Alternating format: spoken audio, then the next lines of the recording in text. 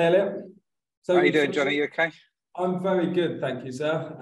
Shall I start by giving myself a little intro so you're aware of who I am and what I do? So I'm Jonny Breeze.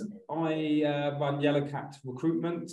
We are specialists in the world of production, post-production, creative services. Predominantly, we've been working across the London markets, but we're pushing into more of the European markets due to winning a bit of business over there a couple of years back and deciding to sort of actually take a lot of what our specialism is and try to grow that area. I've been running the company for 17 years now, and experienced quite a lot in that time, as you can probably imagine, with having sort of the credit crunch, recession, a pandemic, sort of like it's been a roller coaster, but still as excited and pumped for recruitment going forward as I have been up until this point. So even more so, to be honest. So great. That's a bit about me. Over to you.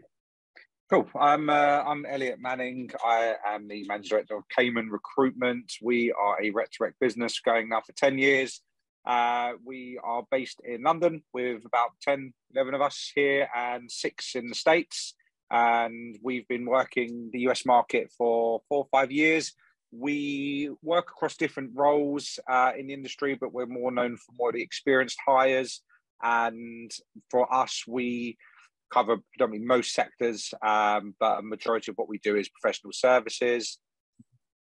And that's it, really. Yeah, I mean, I kind of see and know a lot in the industry. And, you know, I speak to a lot of business owners, do a lot of podcasts and partner with the TRN, so I work with a lot of the members of those, you know, those guys as well. Yeah. And I guess we can talk about a couple of subjects in here that I guess talks about the industry and, you know, maybe where you guys are at with, you know, talent at the moment, or do you see any shortages of candidates? What do you think? Yeah, very interesting. I didn't know you were kind of an expert on these podcast things.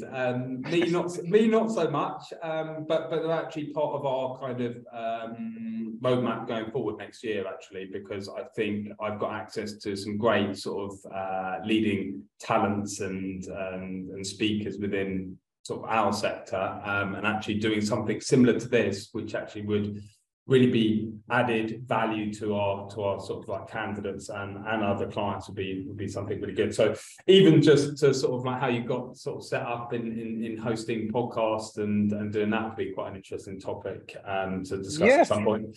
But yeah, I mean, sort of obviously there's a couple of kind of core questions that we've kind of been asked, sort of in terms of some of the key changes across the world of recruitment over the last 12 to 18 months.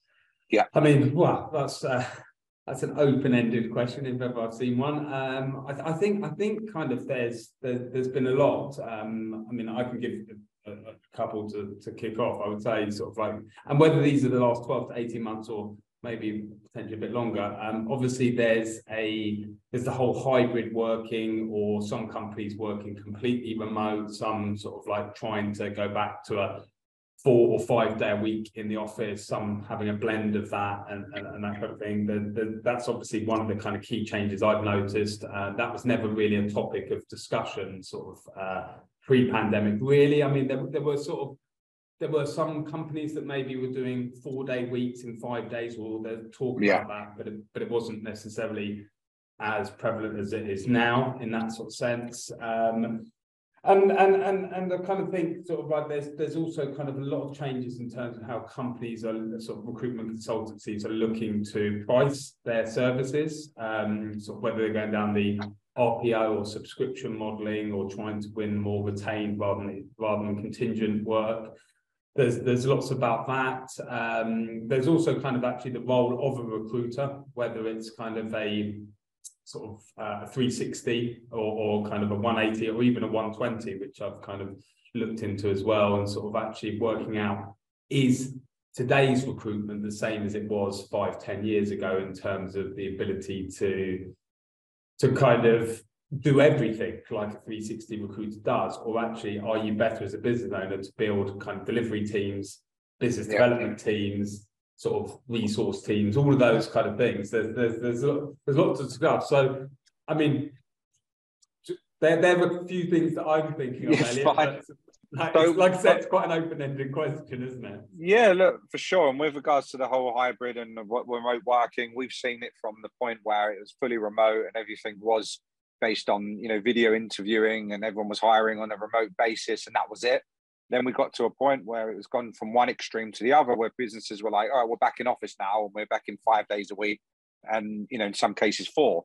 But what's kind of come out of all of this a lot more is that hybrid model with 3 days in, 2 days out, which works really well. And a lot of, the businesses that I've seen work with, and it's probably the biggest, but do you know what?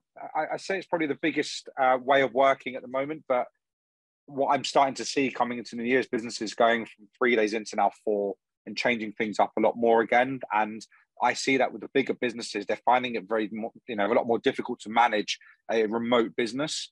And Absolutely.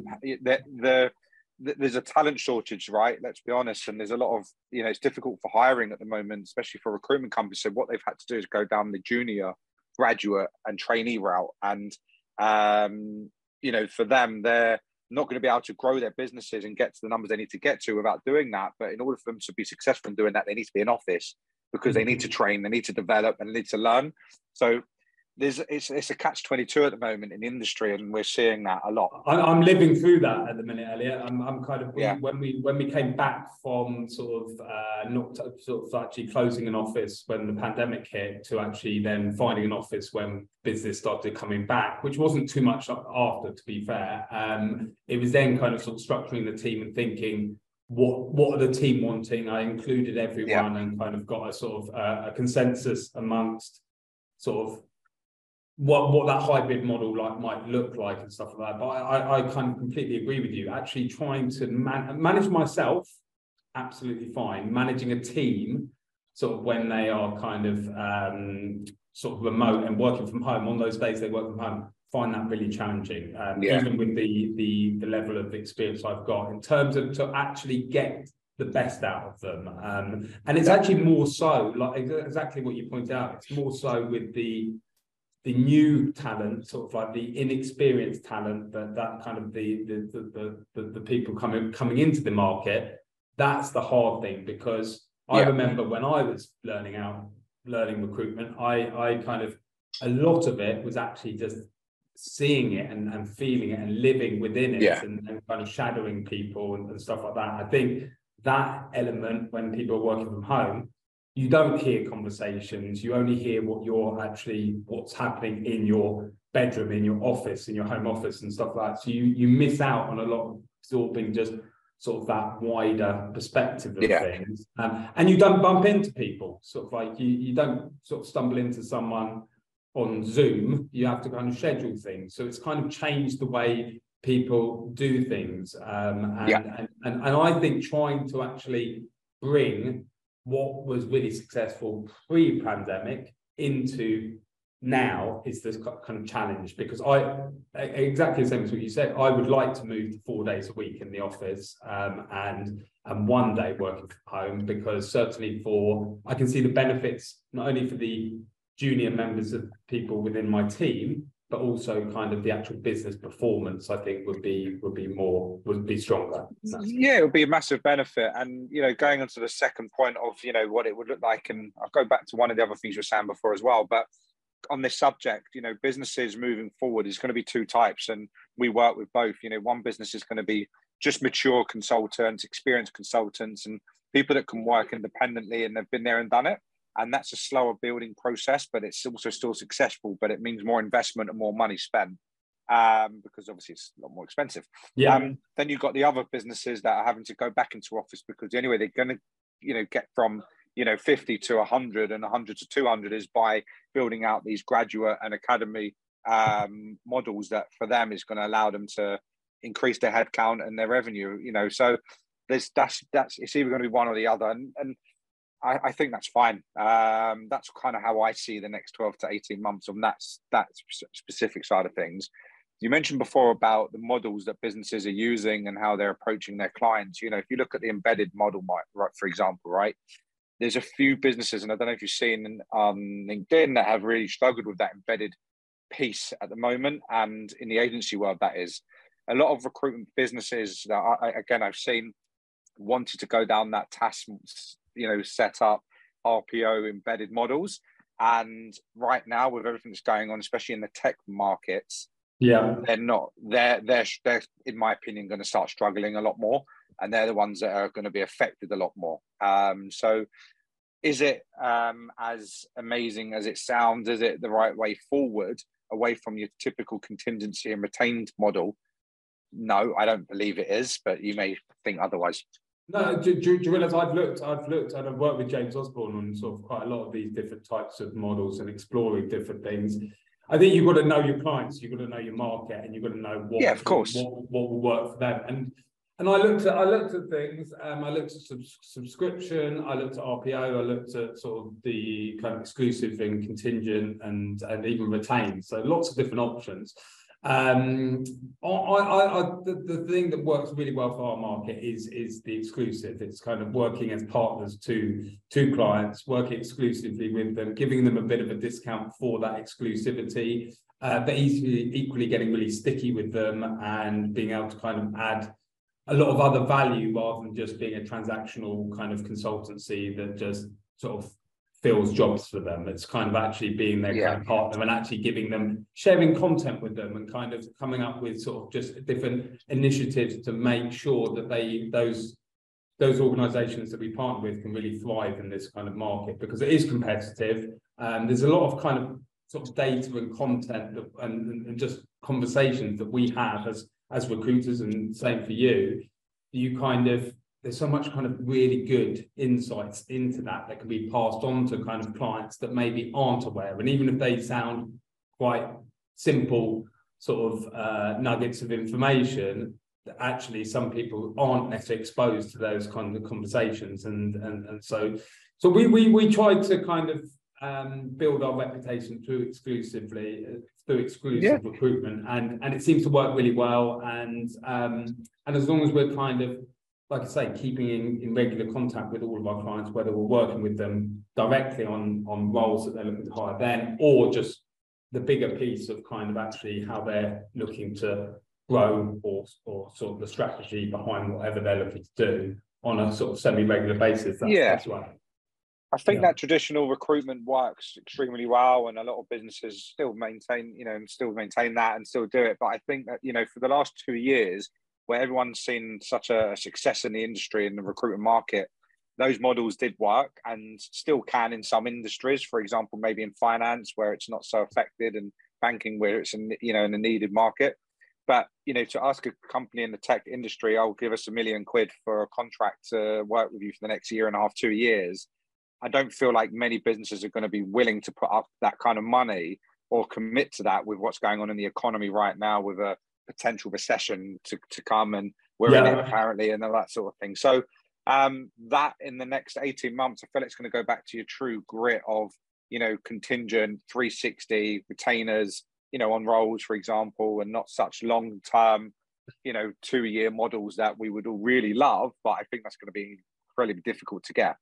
Yeah, to be honest, I've looked at that, and sometimes when people talk about kind of the retained or kind of subscription they've got with their clients, there's part of me that's like, oh, I'm really jealous of that. That sounds quite nice to have a sort of like an amount that kind of is a regular kind of amount. I've managed to build that through a different way, sort of, which is kind of opening up our kind of freelancer and contractor desk much more, and actually build really good relationships with clients that come to us looking for short and medium term sort of freelance sort of staff, because in the same way, that's a really nice sort of rolling kind of revenue channel that you can kind of build into it. So that seems to have kind of done that. And also I think kind of when you look at sort of some of these, you've got to see, are they fit for purpose for your organization and your clients? And if they're not, then you've got to kind of just focus on how can you deliver the best sort of service you can under the structure that you've got with your clients. Always be open. Look, I know James is for it, and we've spoken about it numerous times, but and a lot of businesses are for it, and they're doing very well with it. But I guess kind of saying is moving forward in the future, it's going to be a lot more challenging, and I don't think it's the right working way forward. You know, a lot of agencies that I spoke to recently, they've told me that they've lost a lot of their RPOs and a lot of their embedded models where people sat on site with clients and subscriptions of 6 months payments and whatever, and they're focusing on literally, they just do what you've just said. They were focusing on making sure that they've got the clients, you know, relationships there, the exclusivity, and that they're getting the delivery that they need before anyone else can even get a chance. So they're securing their income anyway. Yeah, absolutely. I'm conscious we should probably move on to some of the other points as well, right? Sort of, which is the next one we're going to pick up on? What do you fancy talking about, Elliott? I mean, let's talk about the podcast and the marketing. Okay. Okay, Fine. It's a good subject to talk about, and I can recommend. Given we're on one, right? Well, why not? We might as well. I worked with a guy called Sean Anderson from Hoxo Media. I know him. I worked with him in 2000, just literally 2020, as the pandemic came into play. He put a course out there. It was like 4 months.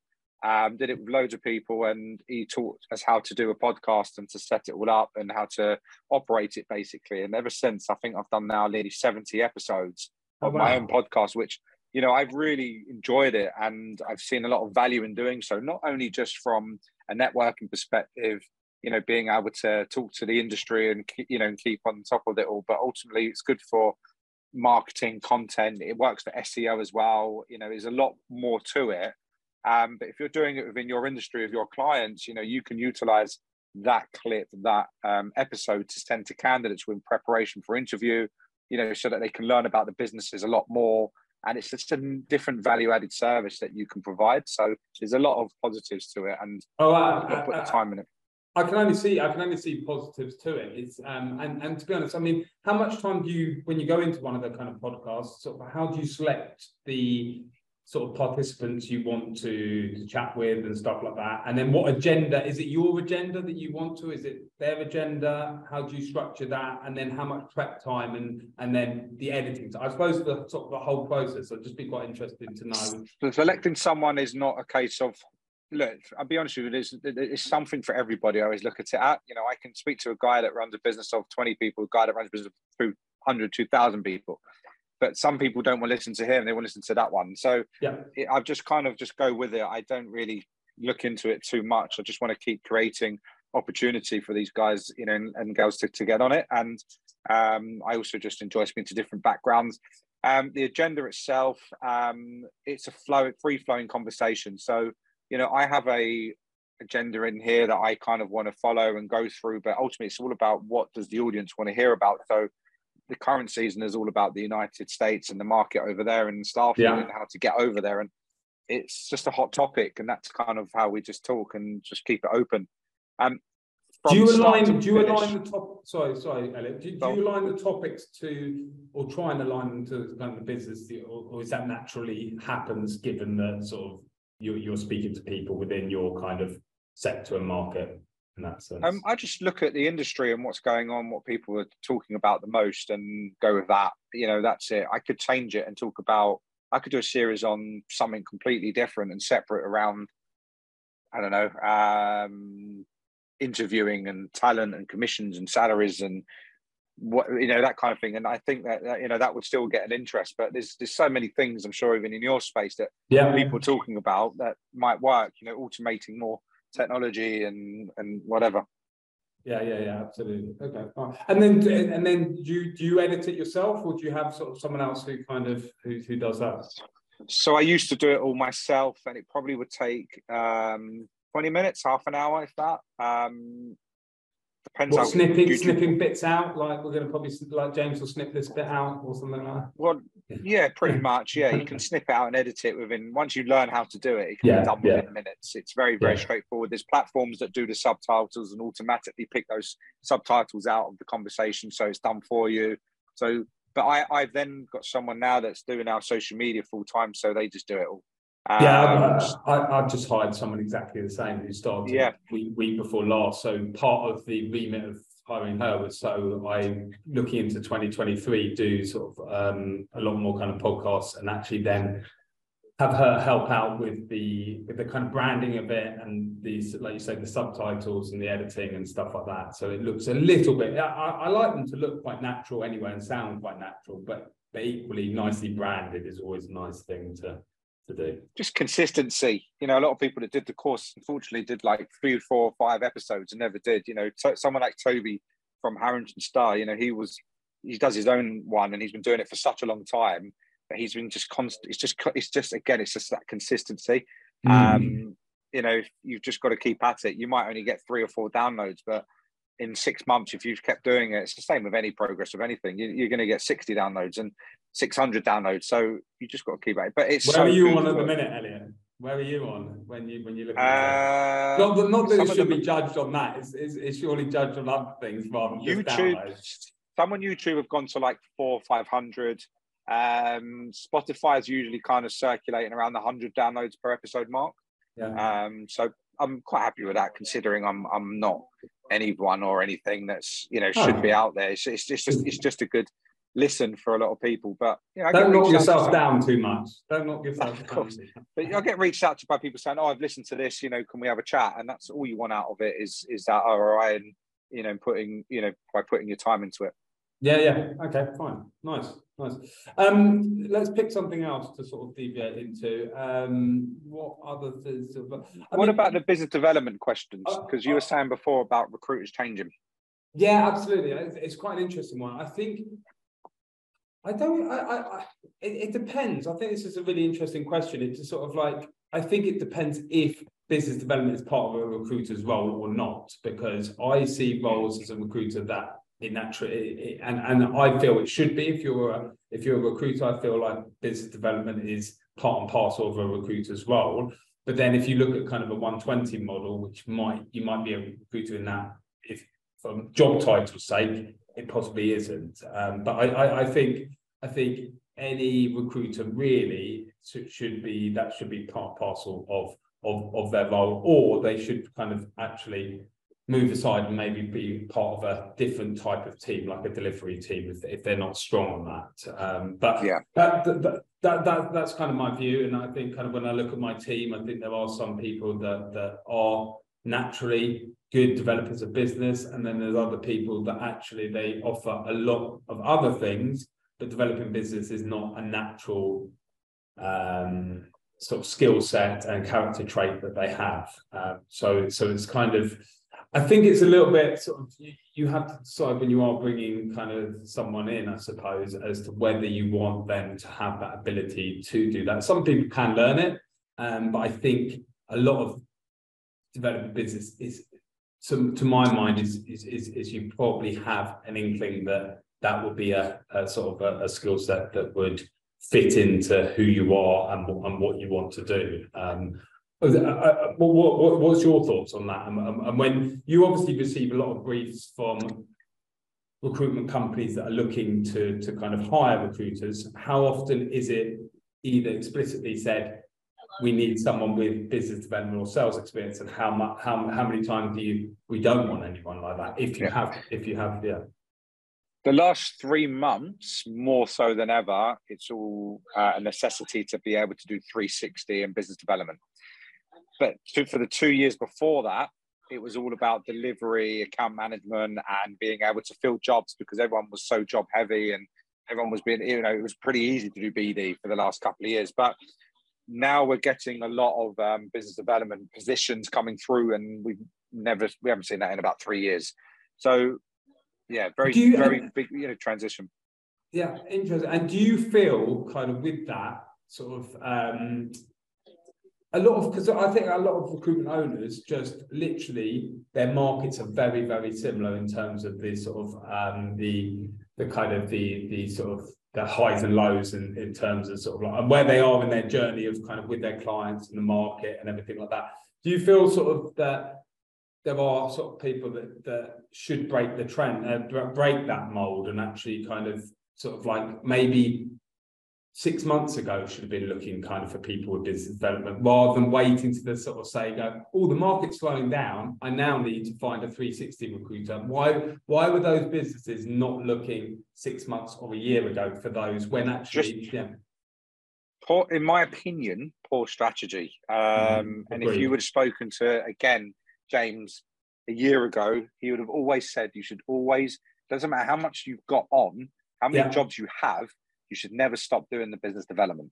Absolutely. And a lot of businesses got so, in my opinion, carried away with the amount of work they had, they completely just disregarded it and didn't think they needed to do it. And they're now in a position where they haven't got many recruiters in their business that can do it and are struggling to get those people in. So totally agree with you there. I totally agree with you, because I think that was something that James probably highlighted 9 months, 12 months ago, to sort of say, look, even though the market is really buoyant, even though you are working on possibly too many jobs for your thing, do not take your eye off business development, because sort of like that, you always need to be doing that, because you always need to kind of, and also you need to have the best business. It's not just about having business. It's about, in my eyes, it's like you've got to kind of ascertain what is the really good business, and actually can we win more of that, as opposed to just working on things because they come into you as an agency or consultancy. Exactly. Yeah. And it all changed. And, now people are seeing the differences, and we're supplying to them, and they're the ones trying to get, and change their whole dynamic, because they didn't do it, a year ago when they should have. Yeah, exactly. Yeah. And that's why you're getting them all coming in looking for the same people. They're all looking for the same people, right? Yeah. They do. But, that's just our market is always just, is always the same. It's either one thing or another. I think I've learned that from kind of, like I say, sort of like the credit crunch back in 2008, that sort of like, and the kind of other sort of challenges, sort of like the economy have had, like not to always follow the crowd, and sort of like not be the flow, sort of like in that sort of sense. So sort of, No, exactly. But no, listen, it was great to meet you. I think likewise, we've covered these questions, and if anything anyone else wants to talk about with us, let us know. Yeah, absolutely, Elliot. Well, thank you very much for sort of like the conversation. Like I said, we could have probably had loads more. There's loads more kind of questions. Absolutely. But we're being kind. We're leaving them to the other people who are behind us, who are going to sort of do more of these kind of podcasts. So we'll be fine. Exactly. Yeah. Exactly.